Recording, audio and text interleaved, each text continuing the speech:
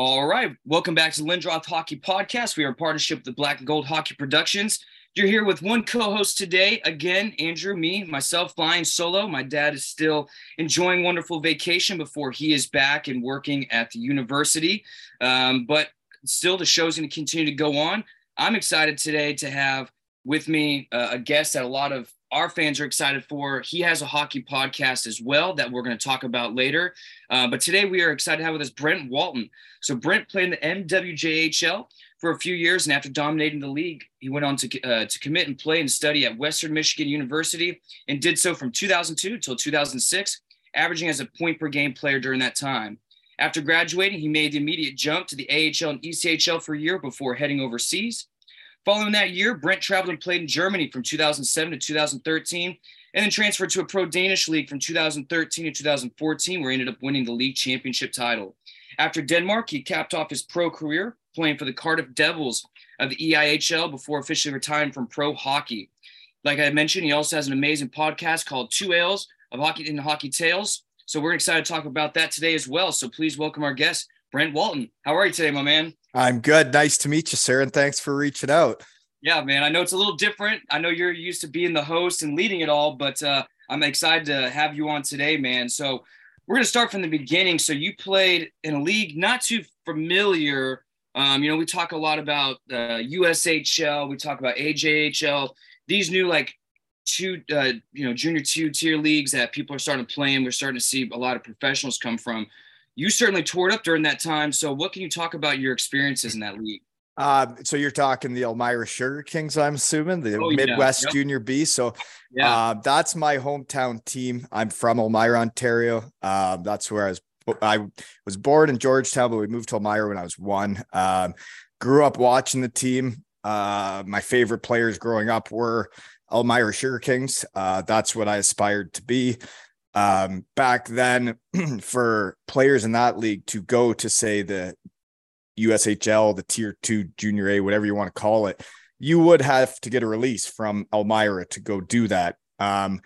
After I left, they changed that rule, and I guess they consider it a lower league now, so players could just leave to other leagues, and that has kind of ruined the scholarships from that league. But when I was there, my team had about 9 scholarships in 2 years. So we were a very credible league back then.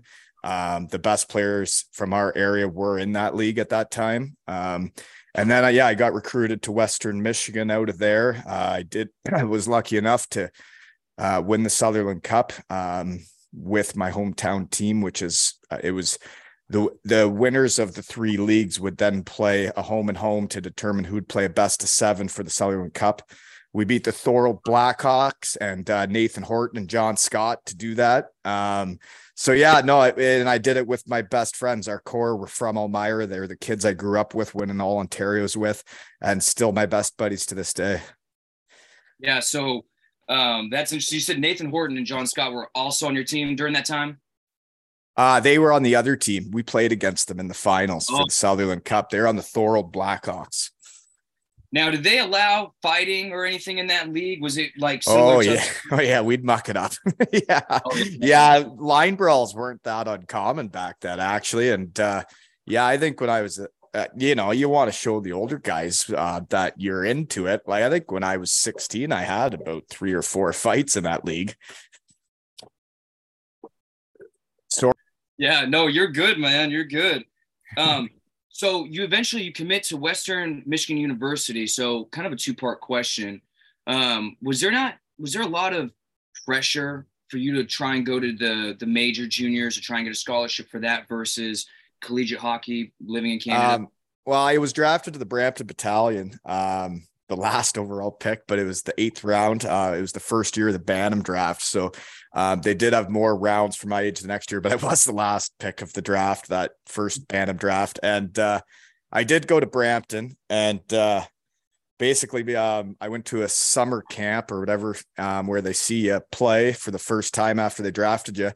And then when I got there for main camp, they moved me into billets, and the billets told me I'd made the team and I was on the team. And that was the expectation, that I had made the team in that summer camp. And I was just going there for the experience. I didn't think I was making it. I didn't think I was planning on trying to get a scholarship. And then at the 48-hour mark, I did have to make that decision. And it was Stan Butler, who I've had on my podcast, to kind of say thank you to the guy, because I told him I was having hesitations, and there's so many guys in the hockey world that do it for themselves and to better themselves as coaches.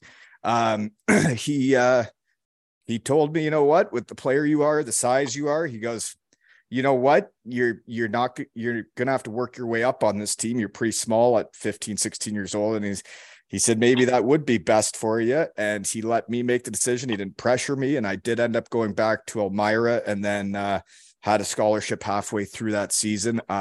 So a year and a half before I went to Western, but it was a big decision as a young kid. It changes your whole path of your life. If I'm living in Brampton, other than like going to Western Michigan, where I met my wife, and now we have kids and stuff. So when you're on the Elmira team, you know, is there pressure from coaches, or I don't know by this point if you're dealing with an agent of some sort, but is there pressure of like, there is a better way to go in order to become a pro or to become an NHL player? Or is it like now school's being focused more? I'm always curious with this major junior route that people like to go. Yeah, like I wouldn't say there was any pressure on my end. My parents always, like, they hadn't played hockey. They put me in hockey to have fun with my friends. That's what it always was. It wasn't about pressure. I also, you know, I was always the small kid. I was talented, but I was always very, very small. And back in the day, small guys didn't make it. I never even had an agent talk to me until I was leading the nation in scoring at Western Michigan. I had never had one agent ask to even be my agent until I was, top in the NCAA in scoring. Yeah, I was going to say, you had phenomenal numbers at Western Michigan. What was the sudden breakthrough? Was it the coach, the system there? I don't think it was a sudden breakthrough. And I think that's a big part of what I enjoy about my podcast, is getting kids' names out there that are from small town Ontario. I didn't play in Toronto. I don't want to play in Toronto. I don't want my son to play in Toronto. I want him to go there for tournaments and kick the shit out of those kids. But right. I don't want him to be on a Toronto team. I'm not from the city. I like the kids around here. I like coaching them, and I like getting their names out there, but I don't think I was very well known. I mean, when I was playing for the Sure Kings, I broke the scoring record. I still have it, 57 goals. So it's not like I wasn't doing well before I went to Western Michigan, but I don't think there were that many people watching that league, I guess. So when I do podcasts, I do mention the kids I see play around here that are players, because nobody knows about them except for the people in rural Ontario. Right. So right at the end of your Western Michigan career, you had finished the season, and then you signed a pro contract with the AHL Syracuse Crunch and played a handful of games before that season ended. And I noticed that's a thing now as we've been interviewing certain guests. I know that in the MWJHL, that league that you had played in, the physicality was there, was more tailored to juniors and pro hockey. Is there still a difficult transition when you were there for 4 years at college hockey, the full cage, to now you're at the top premier league right before the NHL? Oh, it was more than an eye opener. I mean, I was from small town Ontario. I go to Western Michigan. My 3 roommates were all from small town Ontario. We all live an hour away from each other. I had never really played with guys from other countries, really. And then you get out of Western Michigan and you're the top dog, and things went pretty well for you personally or individually. And then you get to pro, and like, I didn't realize, I guess, because everybody always told me I was too small and I wasn't going to make it. I never really believed I would be that close. And then when you get NHL teams talking to you and stuff, I was doing so well. I didn't realize how dedicated everybody is in professional hockey. Like, everybody is just shredded. They watch everything. They ate. I walk into the locker room my first day in Syracuse, and Mike Scroy, our enforcer, and then my line mate on the fourth line was in like Muay Thai shorts, hitting the heavy bag, like spinning elbows, roundhouse kicks. And I'm like, this is my line mate tonight. That's awesome. So how did that opportunity present itself anyways? Was it an NHL team that reached out to you? You signed a 2-way deal, or was it Syracuse? Yeah, no, it was basically through my agent. What happened was after my junior year, when I was right up there for leading scorers after the regular season, Um, my agent told me I wouldn't be going back to school. And then when I just locked in with the agent near the end of that year, he told me I'd be signing. Then he called around, and not many people had even seen me play because I was at Western Michigan and I wasn't very well known. So he says, well, with the lockout coming, it looks like you're going to have to go back to school. So then I went back and I did well again, and the team was brutal. It sucked, but I did well personally. I scored a lot of goals, but our team sucked, which was very hard on me. But anyways, the end of that year, my agent told me I'd be signing like the day after it's over. We upset a team. We end up playing another week, and Toronto had been interested.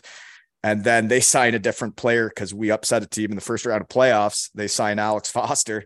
And then the next week, they're no longer interested now or whatever.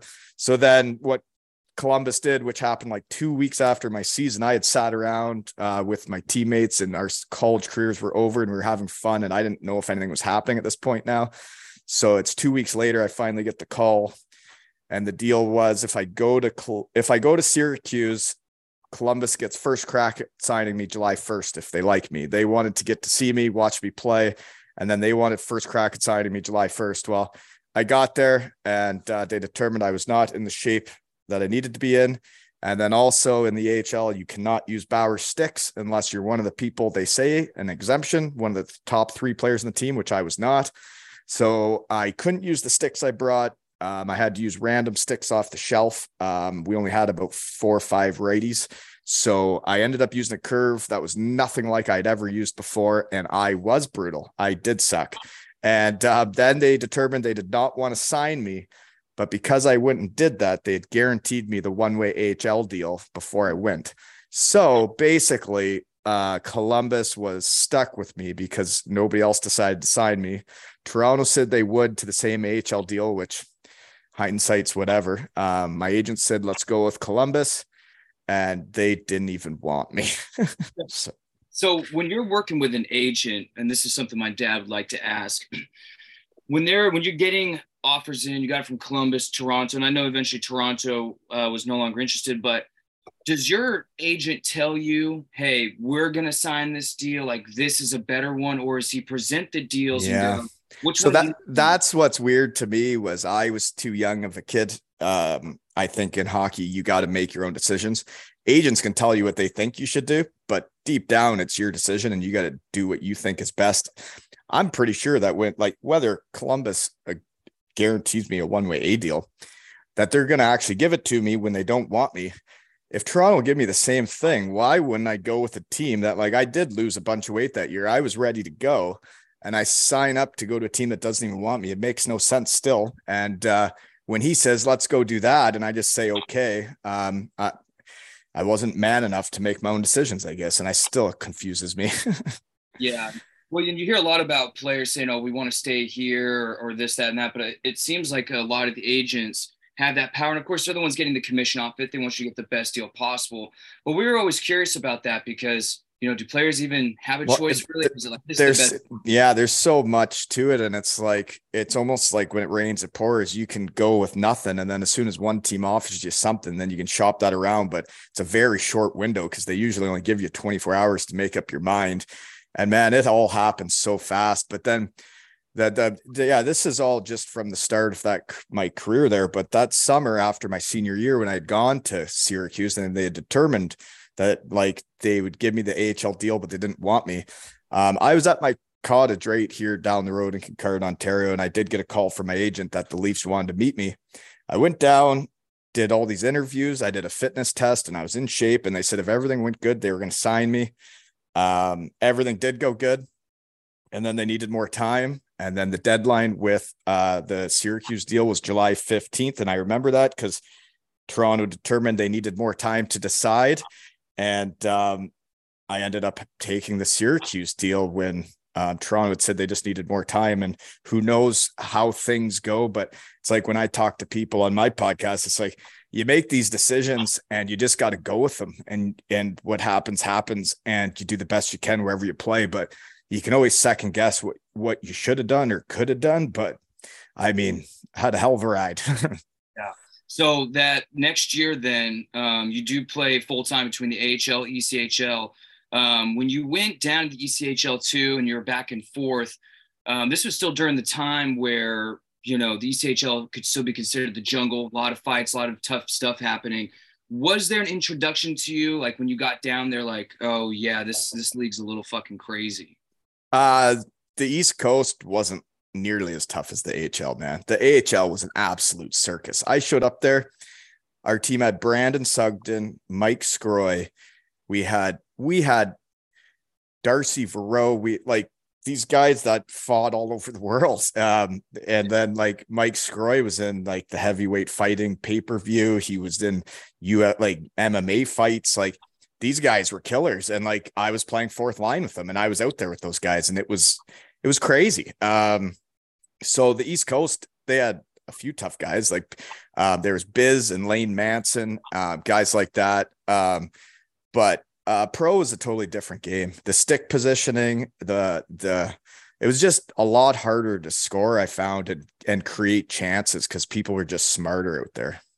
So after this season, then you had taken your services overseas and you go to Germany, if I'm not mistaken, and you're there for a while. So what led to that decision? So basically, I found out how much Columbus didn't want me when I lost 25 pounds and showed up in shape. And I'm one of their rookies and I wasn't invited to their rookie camp, and they invited like free agents that didn't have contracts. And like I had a contract with them and I didn't even get invited to their own rookie camp. So I realized how much they didn't want me. I didn't get to skate with the real players at training camp. They put me with the draft picks and then sent me down exactly at 48 hours. And then Syracuse, I went down there and I ran amok in the preseason. I had well over a point a game, but it didn't matter. So I went down to Dayton. We ended up going to the finals. And, that's where I learned how to play defense. The coach had there, Derek Clancy, who's now at the Canucks as an assistant GM. He was the best coach I ever had. He was very influential that I could play pro hockey because I had never learned the defensive side of the puck, in our own zone, how easy it could be. If you're just taught properly. He was a very good teacher. He changed my whole career. But in that exit meeting with him that year, we had a very open conversation and he was like, what next? What are you going to do? I'm like, well, this contract's over. I'm like, I guess I could do anything. And like the conversation came up about Europe. He's like, man, it's going to be hard for you to make it now. You're like 23, you've been in the coast. He's like, the player you are, the size you are. He's like, why don't you go to Europe and make some money and have some fun? And he's like, I know this player that's gone here and he was making this much. And then it started going in my brain. I ended up signing in. So Columbus or Syracuse and Dayton ended up offering me a 2-way deal, AHL East Coast the next year. I was kind of sick of that organization, the way they had treated me. So I decided to just take an East Coast deal in Pensacola, Florida, and enjoy a season on the beach and play golf and enjoy the coast and the weather. If I'm going to be in the coast, I may as well not live in Daytona Beach, Ohio. I may as well live in the real beaches. So I signed that. I was on my way there. I was going to go to an AHL training camp in Rockford, and I was skating with Western Michigan University on my way there in Kalamazoo. I got a call again. I'd had a call earlier in the summer to go to Germany. I turned it down and then had a few conversations with friends about it. And then they did call me back about 2-3 weeks later. And they said, like, what are you doing? Like, we want you. You are the player we want. Why did you say no? Here's our offer again. And then I did change my mind and called Lisa, my now wife. And I said, I think I should go to Germany. She's like, well, okay. Like, when would we leave? I'm like, well, I would be leaving now. And you could come in 2 weeks and meet me over there when I get things set up. And yeah, I literally turned around and went to the Detroit airport and flew out the next day. So as a pro hockey player, let's say, you're talking to a young 25, 26-year-old, the North American circuit isn't working out too well. At least the NHL team that he signed with isn't too interested in him, kind of like your story, and you kind of want to get out and go have fun and still make money. We talk about all the time, these ECHL guys, they got to have jobs during the summer. It's a very tough life to live. It's not all glitz and glamour. Would you suggest now to younger players, hey, if the North American thing isn't working out, go overseas, make your money, play? I mean, it's good hockey over there too. It doesn't matter if it's EIHL, Germany, any of the leagues, right? There's so many variables to it. There really isn't, when you talk around, on your podcast and whatever, and with your friends, like there really isn't that many jobs in the world. There really isn't that many professional hockey jobs. Like say for a 5'8" scoring right winger, there really isn't that many jobs. If you're fortunate enough to get a contract that's in a good league with a good team in Europe, you're fortunate. And I mean, I played 1 year in the coast and I didn't think I'd last long in that league. That season between Columbus and Syracuse, I played 102 hockey games, and like the playoffs were a grind. We went to the finals with Dayton, and like I was ruined at the end of that season. And it was the end of June. I remember watching a Stanley Cup final game, and they're like, these are the only 6 teams still left in pro hockey. And it was the Daytona Beach Bombers in the coast. And I was so ruined. And then teams are like, well, we want you to put on 10 pounds of muscle, and we want you to do this, and we want you to do that. I'm like, I got 2 months until training camp. What do you want me to do? And I'm ruined. I'm like, I'm not going to be healthy for a month here. It's like you go over there, it's 48 games. And when I went over there, I wanted to make a career in Europe. Like there is money over there, that like hockey is a career. And my whole goal in life was to make hockey a career. And I could tell I wasn't going to make the NHL after that 1 year. And I wanted to go do it. And yeah, it was a blast. Yeah. So what led to you staying for so long? I think it was 6 years, 3 different teams. One of the teams you were there for four seasons. Yeah, like it can spricken ein bisschen Deutsch, right? Like I was there for 6 years in Germany, and like I was fluent in German by the end, and it was weird because it did feel like home, right? Like it felt like that was normal life for us, is that we'd go over there and spend the winters and then come home for the summers, and it's pretty fun. And I went over there with the aspirations of getting to those top leagues where there's real money over there in some of those leagues. I guess I lost track when I was having so much fun in Bietigheim, and I had a great centerman, Justin Kelly. We were dominant. We won the second league. I was second league in scoring, did very well. And I had offers in the first league and other places and Switzerland and whatnot. And I decided to stay because I knew I'd play with that centerman again the next year. And then I blew out my knee 4 games in, or right at the start of the year, missed a whole year. And then by the time I got healthy for the next season, that centerman was gone. And then I couldn't really go anywhere else after missing an entire season. So I ended up staying on a team that's budget was way down, and we ended up losing for a couple of years. And I never did make it to those leagues that, I could have gone, and it is what it is. Was there an adjustment period at all as far as that European ice layout? I would say there was a huge adjustment for life, for the hockey culture.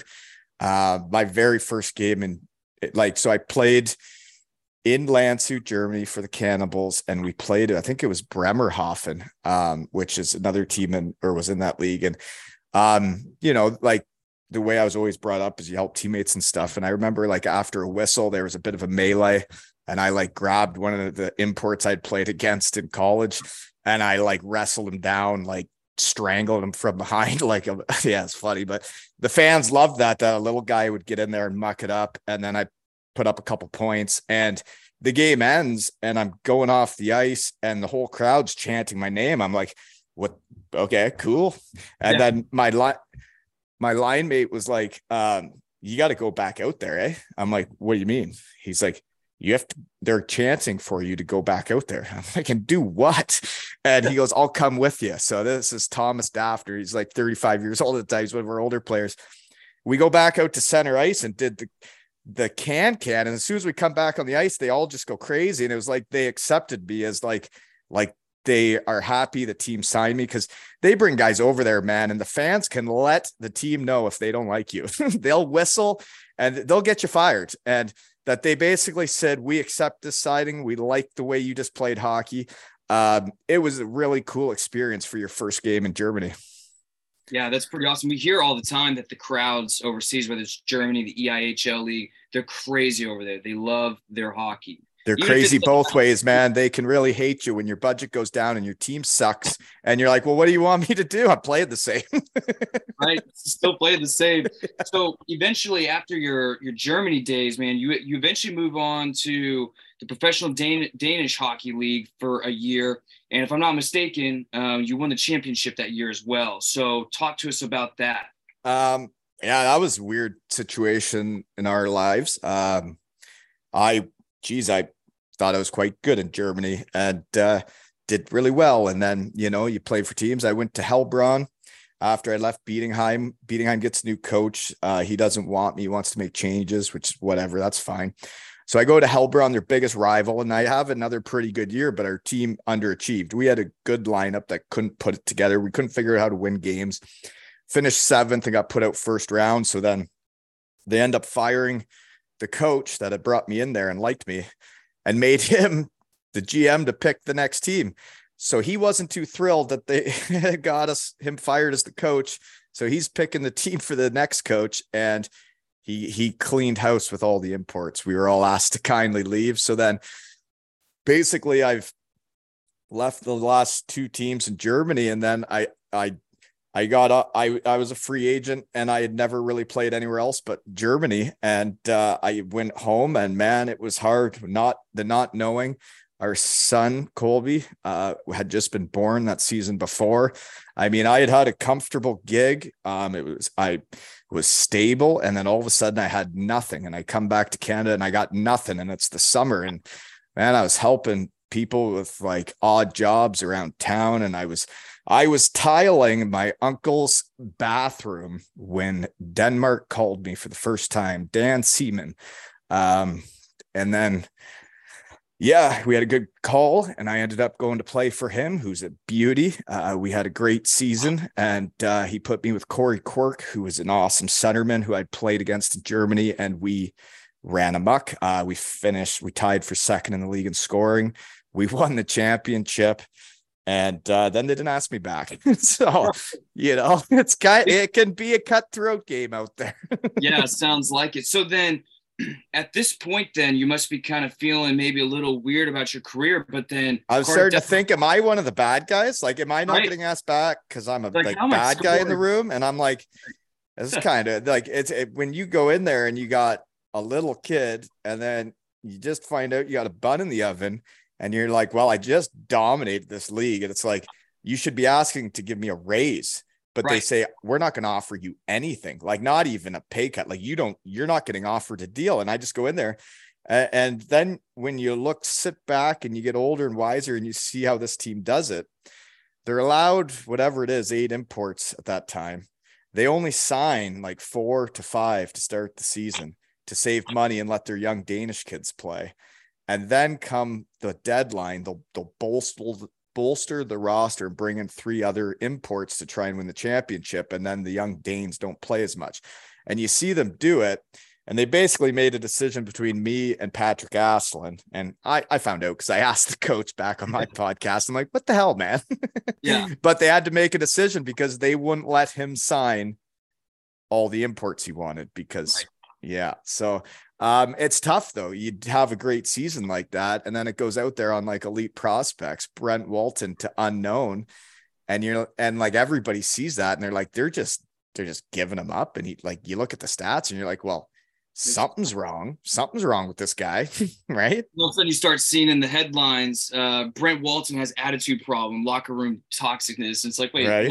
No, I just didn't get off anything. And it's interesting, but like. Yeah, it was, I guess, very humbling. And, but then, I guess it's my body type. I don't look like a hockey player that much, Well, yeah, you listen to the draft analysts, and if you're not 6 foot, man, they don't think you're going to make it at all. So. Well, and having the 6-pack and having the abs, like when you're one of the older players on the team to like teach the kids, right? Like it is a thing, and I get that, but like I'm built like my old man. They say genes are a thing, I have the same body type. It was hard for me to stay skinny, and I did the best I could. Right. So then you get a call from the Cardiff Devils. So this is a bizarre one, man. It's strange how it all works out, right? So it was an interesting situation for me because I went over to Germany. My big time agent from college basically disagreed with me going to Germany already after 1 year. He doesn't really work over there. So we basically part ways. I end up with just the guy that kind of brokered the deal through my other buddy on the team. which I didn't really dig him. He showed up to games, kind of looked like he didn't dress like a pro. So anyways, I didn't really want him. So I ended up with a French Canadian agent who was the agent of a couple of guys on my team. And Bietigheim, he never really had to do anything for me because I just do all the deals with the coach. I just say, you want me back? Same deal. Sure. Carry on. When it came time, he got me that job in Denmark. I was very thankful for that. And then after that year, when I'd done so well, and like, I'm questioning myself, and I got a kid and one on the way. And it's like as stressful as life gets, because I never even considered I was almost out of hockey with the numbers I was putting up and how I was playing. And it was into July, and he literally had nothing for me still, like nothing, like hadn't even talked to a team. And I was like, this is crazy. So I'm like, well, I'm a big boy now. I'm not that same kid that took the deal with Syracuse when they didn't want me. I'm like, I'm going to make this happen myself. And I went to this thing. It was called like Sport Contract or something. It was this website where players could do it themselves. And I sent out a mass like email on that thing to basically the UK teams that I had heard I would play for, that Dan Seaman had told me, he's like, I'd give you a reference for, and this was another reason that got me off my butt, was my coach from Denmark that I really did like. And he told me when he didn't give me that contract, he said, I will give you a reference wherever you want to go. I think you're a great player, a great teammate, blah, blah, blah. And I was so pissed off they didn't want me back. I never did ask him for any favors because I'd rather chop him in the throat or something. But anyways, he calls me that summer. He goes, man, I told you I'd be a reference. He's like, I haven't had one team call me about you. Not one. And I'm like, what? I'm like, serious? So anyways, I did it myself. And then I had responses from, I had probably 5 to 6 offers in 24 hours when I did it myself. And I was like, so what is that guy doing out there? Right. And so I make all these deals myself. These teams are writing saying we could do this or we could do that. And it basically came down to Sheffield and Cardiff, both offering the NBA package. Cardiff's was 1 year. Sheffield's was 2. Cardiff's coach I had played against in Germany, Andrew Lord, he was going to be a player coach. So talking to him and playing against him. And then, I just made the decision more based off the 1 year NBA. That's how kind of it went, was me doing it myself. And then that was kind of the day where I realized, like, it's time to start planning for the next stage of life, because if you're leading the second league or the Danish league in scoring almost, and you're winning championships and teams still aren't even calling you and offering you anything, it's like, this is coming to an end, obviously.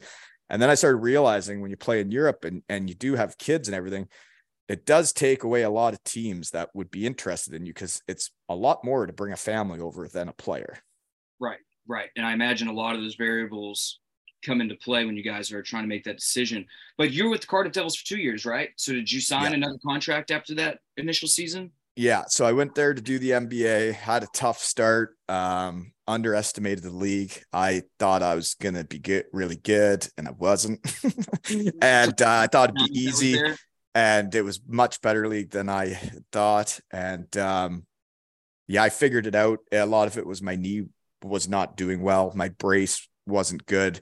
The team bought me a new brace, but then I ended up seeing this natural path, or osteopath, they call it, urge. This guy would crack and snap, and he fixed up my knee that I didn't even wear a brace then the rest of that year. And my whole season turned around. And back when they used to put all the stats together from the Challenge Cup and the league there, that season I finished 4th in the league in scoring, and I played 3rd line, and I played 2nd power play, and I didn't really get much ice time, to be honest. I did play really well, but that's how our team was good, was that I was totally okay with being on the 3rd line and doing the best I could and not playing that much. And I just wanted to win and have fun when I was near the end. And we won the Challenge Cup, and then I did play a lot better the second half. And, I did have become friends with the GM, like our kids were in stuff together. And I still remember the day we talked about the next season, because we set up a play date for our kids at like a jungle gym. And we're walking around chasing our 2-year-olds. And then he's like, so this isn't why I invited you here, but do you want to talk about contracts? He's like, what do you want to come back? Like, how what are you going to do if like, cause I was kind of considering like get the MBA and be done, but it was just too much fun in Cardiff. And then it was also so busy doing the MBA that we decided as a family, we wanted to do a year like where we just got to be a hockey player again and like just enjoy being a family and doing that where you're not so busy all day, every day. Right. So what you keep mentioning was MBA? MBA, what is that? Yeah. Master's of Business Administration. So I got, So in the UK league, there's teams that'll do that for you. And it's basically a sponsorship with the school that we got that for free. And then we kind of work it around our hockey schedules too. So we'd miss a couple practices a week, which I was totally okay with. Right. Yeah. I'm sure you were fine with that. So we have a lot of fans from the EIHL and, we cover a lot of the Sheffield and we've been starting to cover other teams, but I know that Cardiff fans will want to hear this. What were some of your favorite things about playing and living in Cardiff? Give some shout outs. There's a lot to that. I guess a lot of it is why I have a podcast now is, I guess that team, that city, those players brought back my love of the game. It's awesome. So let's then talk about your podcast that you've been running now. Give us the rundown. Give us the name. Obviously, you talked about the reason why you kind of made it, but kind of tell the fans that haven't listened to it yet why we should and what it's about.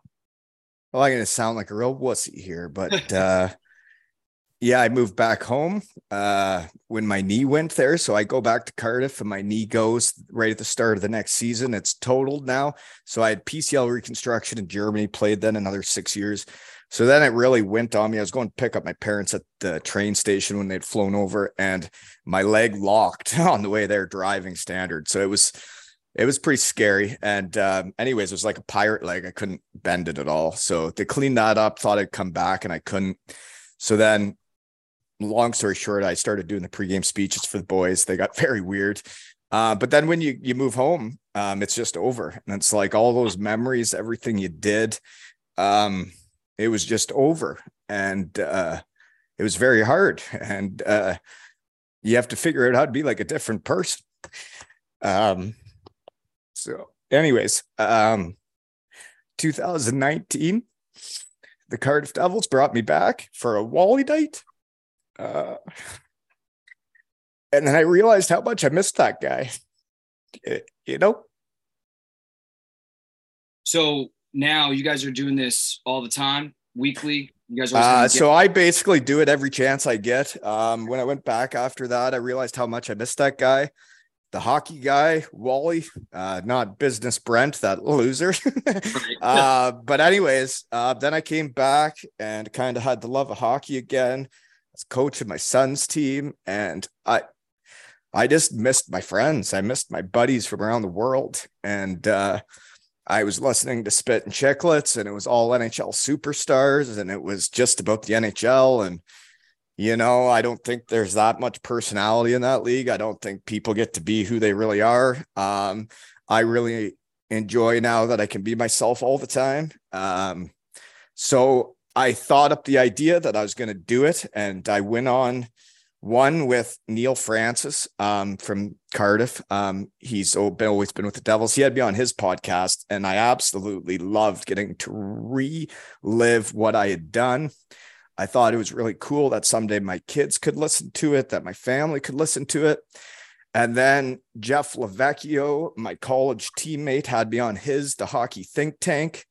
Again, loved every second of it, getting to relive being that guy. And that when you're done, nobody wants to listen to you. Nobody cares what you did.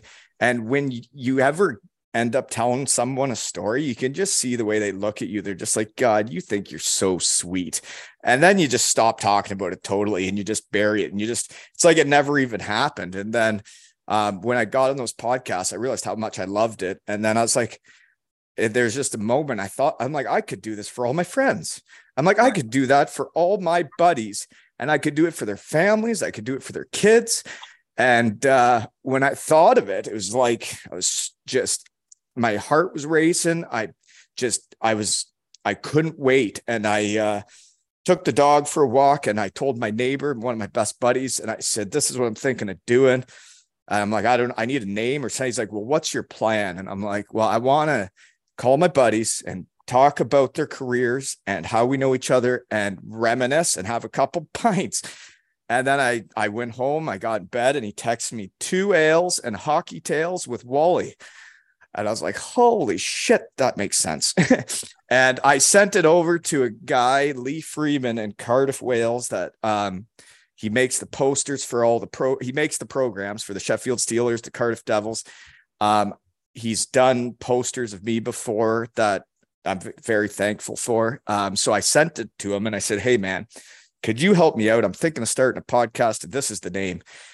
And I go to sleep, and I literally wake up, and the logo is waiting for me in my messages. He had done it that night while I was sleeping. I wake up, and the logo you see now on clothes and hats and everywhere was sitting there waiting for me. I was like, holy shit, I'm going to do this. And I had Luke Piggott on, Dr. Luke Piggott, one of my best buddies in the world. He's now in Switzerland, and I didn't know what I was really doing. I was pretty brutal at it. And then I just love it so much. I basically do it every chance I get. Yeah, and so the reception, I'm sure, has blown away your expectations, and you probably didn't think too many people would care to listen and watch, but a lot of people have. Yeah.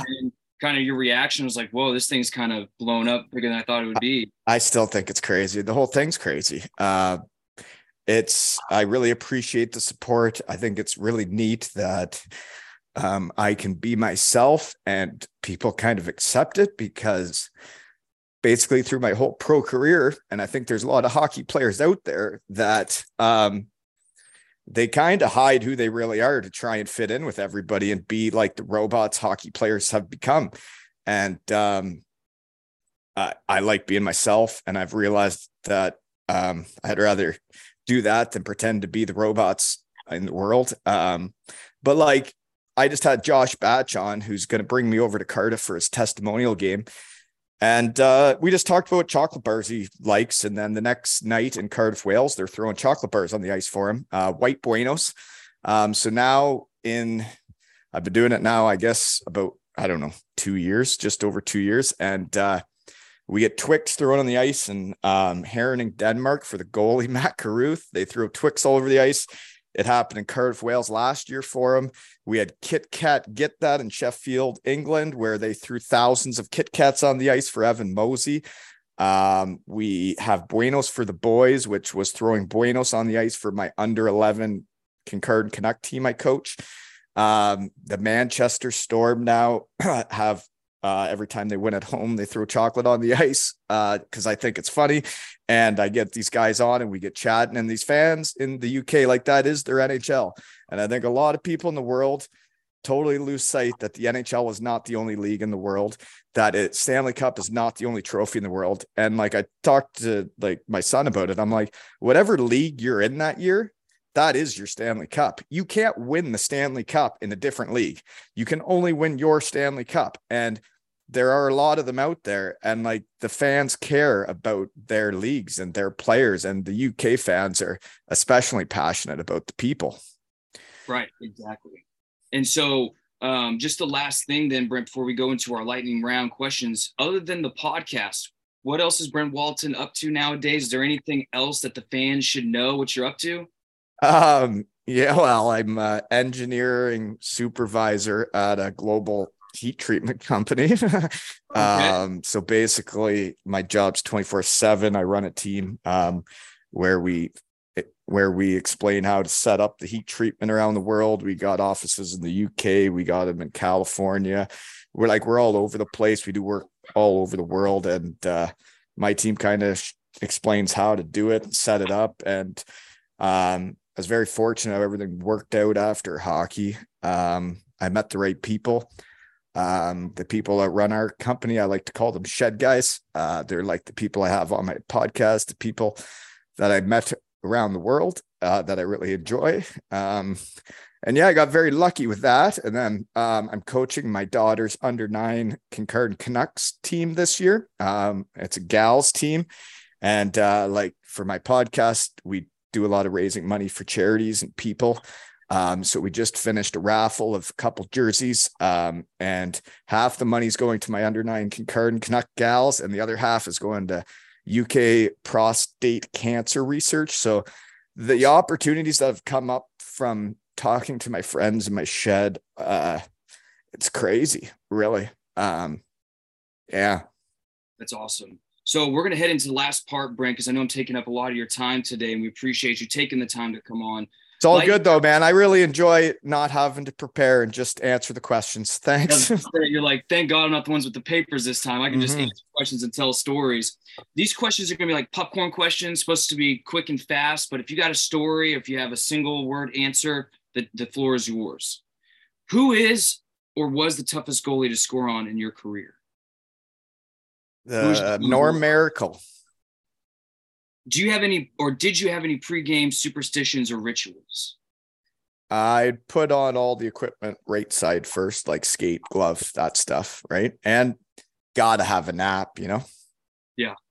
Which arena had the worst ice conditions? Pro. We'll consider just pro. Daytona Beach, Ohio. The Nutter Center. Yeah. What about the worst locker room? Very trashy locker room stories. To be honest, I never considered a locker room bad. Like in Cardiff, Wales, the big blue tent dressing room, you could consider that the worst. I think it's the best. So it's whatever you think of it, whatever you make of it. Who was the toughest player you played against? And I just mean like Adam Keefe. And what league was he in? AHL? He was playing for the Belfast Giants in the EIHL, and for some reason, my line would always get matched up against his line.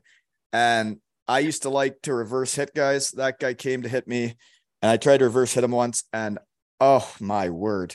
But like he competed harder than anybody. It was more about how he competed. And then I'd see him fight the biggest guys out there. And I'm like, holy moly, this guy's an animal. Yeah. So who was the rowdiest fan base you played for? Hopefully I'm not going to get you in trouble here. The rowdiest. Well, it would be Bietigheim or Landshut, but Landshut, man, that first year when we went to the finals with a team that wasn't supposed to. Oh, and those German arenas, when you play, they call them derby games, and you're playing the closest team, your biggest rival. Like they actually have like the SWAT police there, the riot police, whatever you want to call them. Like there's flares going off. There's smoke bombs going. It's absolutely insanity in those arenas. And outside of them, actually. Yeah. Wow. I know this is kind of a tough one, but most embarrassing thing to happen to you during a game or warm up? Slap shot to the end of the dink. At Western Michigan University, right in front of the student section, killing a penalty, went out to the D-man on one knee and took her right off the tip as hard as he could take a slap shot. And, the cup was there, but I had to lay on the ice holding it, like in front of all the students, laying there, rolling around, holding my penis. For how long? 10 minutes, 15? I mean, I wouldn't have gotten up. I don't think I stopped holding it for a day or two. It was throbbing. So I know that this last question's kind of broad and generic, but what's the first thing that pops up in your mind when I say, what has been the most fond memory of your hockey career? Winning stuff. Yeah, always win. What was your favorite? You killed it in Cardiff playoff stuff too. I don't think you guys won the championship, but what was the hardest playoff run? We'll ask that. Dayton, Ohio, the East Coast. It was, what was it, 3 or 4 best of sevens. And then it was after a full season of that shit. And we got into the finals against Idaho. And they were kind of built like us, where they were built defense first, tough, not like the high end skill. It was just outwork and out defend, and they were just had more talent and were better and deeper. And it was exhausting. That whole playoff run was, we went into the semifinals against Florida and went to game 7. We had games going like to the 4th overtime or whatever. It was insane. But I would say the most fun thing is like, I guess you kind of forget about it when like you don't get asked back to a couple teams and you start questioning yourself as a teammate. But I mean, I won with it everywhere I went. So all of those people can go fly a kite. Whether I had the body type or not, I think my resume speaks for itself. I won in junior, Western Michigan. We didn't do well, but I did well individually. But then, you know, in the East Coast with Dayton, we went to the finals. I don't think anybody anticipated that. The next year in Landshut, we went to the finals and lost in overtime of the final game, and nobody thought we'd be there. And then I did win it my next year in Bietigheim, and then again won in Denmark and in Cardiff, the Challenge Cup. So, I mean, I that's what I remember. I remember learning how to win and knowing what it took and doing anything for my teammates to do that. Awesome. Well, Brent, I don't want to take up any more of your time. We appreciate you coming on the show. I say we because my dad also does. He's bummed he couldn't be here today. We'll have to have you on again sometime in the near future. We'll talk some EIHL hockey or something, but I got a question for you though. How did you guys get into this? Like, are you guys hockey guys, or like, did you play? Like, what's the deal? So my dad he played high school and stuff, and then he played beer league. So I grew up on skates at 2. Unfortunately, at 2 years old, I didn't like it, didn't want to work hard at all. I was like, this is dumb. But I grew up every Sunday and Wednesday. Sometimes I'd go out to my dad's beer league games, and we're Bruins fans from Boston area. So we were always big hockey fans. And so long story short, I was writing for Black and Gold Hockey Productions, which is just like another independent company that writes for the Boston Bruins in Providence. And he opened up a podcast network and was like, if anybody's interested in starting a podcast specifically for Bruins. So then I asked Dad, like, it'd be kind of cool if we talked Bruins. And then after that, we listened to Spit and Chicklets. And I'm like, it'd be really cool if we could interview some of these guys. I'd love to hear their stories. I didn't play competitive hockey. My father didn't. Why don't we get like a background of like a fan's view of this? So it's kind of how it all started. It's been over 2 years now, man. So it's been pretty fun. Isn't it fun? Yeah. I love it as much as the first day I did it. And I have new friends. My hockey family has grown enormously. And like I know there's a bunch of people out there that like would do a lot for me now. And a lot of it was put myself out there, right? Like actually having the day where you're like, you know what? I'm going to send this and I don't care what you think of me. Right. Yeah. And it's been crazy because the hockey community is so small. We've learned having all these different guests. And, we also learned too, kind of what you mentioned earlier, of course our goal was Spit and Chicklets. We wanted NHL players, one of the biggest names, but then we started getting on guys we had never really heard before that I do a lot of research, find them on social media, or whatever. And they end up having the best stories. And then they end up becoming our most popular episodes. And we realize, there's a lot of guys out there that need their story told, The hockey careers is not what gets listens. I actually can't believe the numbers that I see. And it's the people, you're right. The people that have the weirdest stories, and hockey people have weird stories. The people that don't are the people that it actually all worked out for. The 1% or the 0.01% that literally go to major junior, they go to the NHL training camp, they make the team, they play World Juniors, they do all that cool stuff. It's like, well, the real stories, there's a lot of the rest of us. and it's wild. The journeys you take and the left turns instead of the right turns and how it affects your whole life. It's like you're talking about being from Boston is like, I was recruited by Northeastern to be a true freshman. And I went there and I realized I wasn't a city boy and I don't think I fit in Boston. I was like, I don't think I can hang downtown Boston. That's not me. Right. Yeah. And it's just very cool because everybody's been so receptive, where this is episode, I think 114. And while not every single one has been a guest, I'd say we've had about 80, and a handful of former NHL players where they played a game or they played their career there. But everybody's so receptive. Everybody's so nice. They just want to come on and talk hockey with father and son duo, which we enjoy. I enjoy doing it with my father. We've gone to games, like I said, his beer league games, and it's just cool we can still do this, man. I think it's really cool that you do it with your old man. It's like my favorite one was doing it with like the team I was coaching last year. I'd have on a couple of my 10-year-olds I was coaching, and it's just like talking to the 30-year-old professional hockey players. It's all the same. It's all the same game. And I don't know, man. I love it. And I like, the reason why they're all so receptive is because we do like talking about our accomplishments. We just have never got to do it in our lives, because when we were hockey players, you don't talk about your individual awards and what you did and how many goals you scored. If you did, I wouldn't want to listen to you. And then you do that your whole career, and it's always about the next contract, the next deal, and it's all stress.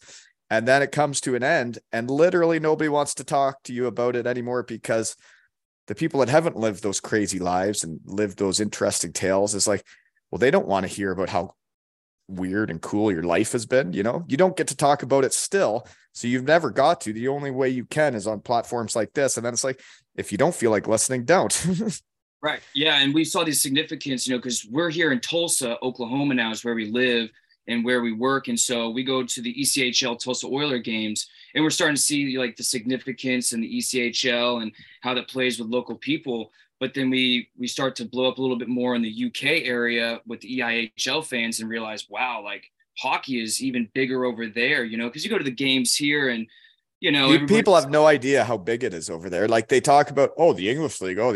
It's like, it is their NHL, and like, it is real hockey. And like the fans, it's different, right? Because in Germany, the fans could love you when you played well. They could hate you when you lose. And it's literally that simple. You win, they love you. You lose, they hate you. And then you get to the UK league, and like the fans like cared about you as a person, and like the way they treated us. I'd get off the game after a Cardiff game, and like we would just have Zoe, and fans would literally be dropping presents to me saying, here, this is for Zoe. And it's a homemade Welsh spoon, or like it's Colby's birthday, my son's birthday. And they're dropping like toy trucks to me from the stands. And I'm like, well, this is nuts. That's pretty crazy. Yeah. It's an amazing thing over there. Even into Germany, we're even learning, just not in the UK. There's other places where they got the soccer crowds, and that's what the hockey is, right? The hockey is like this, it's the same culture. It is very much the same. Yeah, no, but it's been rewarding, man. So I appreciate you coming on. Like I said, we've listened to your podcast plenty of times, man. So I was like, I got to message Brent eventually. Hopefully he'll be willing to be the interview this time rather than to. Well, I've heard good things, you guys, and that's how this whole thing works, right? Is people helping people. Yep, absolutely. Well, Brent, officially on air, man. I just want to say thank you for your time, man. You have a good one. Yeah, thank you, sir. And thanks for having me. This was great. All right. Again, Brent Walton, super excited to have him on. 2 Ales and Hockey Tales. We have a lot of our podcast fans and followers that also listen to Brent's podcast. It's excellent. It's a pretty similar concept. If you kind of like how we do, we have hockey players come on, doesn't matter where they played, as long as they were pro, they come on, they talk about their stories, their journey as well. But his is also really fun because they know Brent. They've got all these even better stories, more of a spit and chiclet style. You get more of a background of it. Sometimes we focus more on the career aspect, getting the fans to learn about these players. That's also kind of our goal with the podcast. But Brent Walton, excellent guy, very passionate guy too. I know he was choking up on some tears, but just goes to show how passionate these guys are. And it just goes to show that, as fans, our reception to these guys are very important, whether it be we're giving them shit because they're not playing well, or our support that we show them, whether it be the team, the specific player. You could hear from right there that he wanted to relive those days. He missed the friends from the area, the fans, the old players, and these guys, some of them have tough journeys. I think Brent, you go to his Elite Prospects profile, or if you knew of Brent back in the day, excellent player, highly touted prospect, was just smaller guy.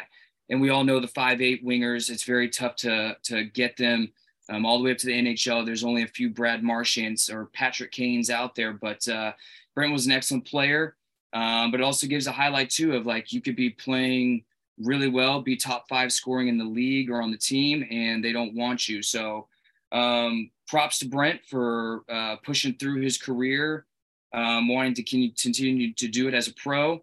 And he's got this podcast now. And I think that he's able to have that outlet, which I think is awesome. It's like my father and I, this is our hockey outlet while we watch games together and do things, as I just discussed when Brent turned on his host cap on and asked us, how we became the podcast. That's essentially what it was. And you guys heard that whole story on our episode 101, where we recapped the 100 episodes. So I don't want to take up too much more time talking to you guys.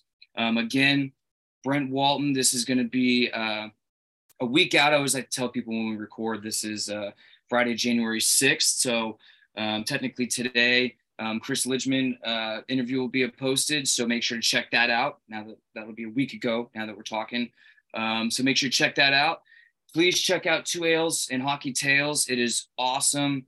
If you like these type of hockey podcasts, hearing stories, getting an inside scoop, maybe getting to their mind of an athlete, that's also a fantastic podcast. Everybody, you guys have a wonderful day. Thank you again for tuning in. From our fans from all over the world, we appreciate you guys again. This is going into a year 3 for the Father and Son Hockey Podcast, and we continue to love to do this, continue to love to do the content. We're hoping to do more YouTube videos. Obviously, this is kind of what we do, the Zoom thing, and they do it from their homes and stuff, so it's not like anything crazy in the backgrounds, but a lot of people like a visual. So there'll be some new things this year, but for the most part, we want to keep it pretty similar to what we've been doing, keep interviewing these guys, get their stories and their careers and everything else. So again, thank you, everybody. You guys have a wonderful day. Thank you for tuning in.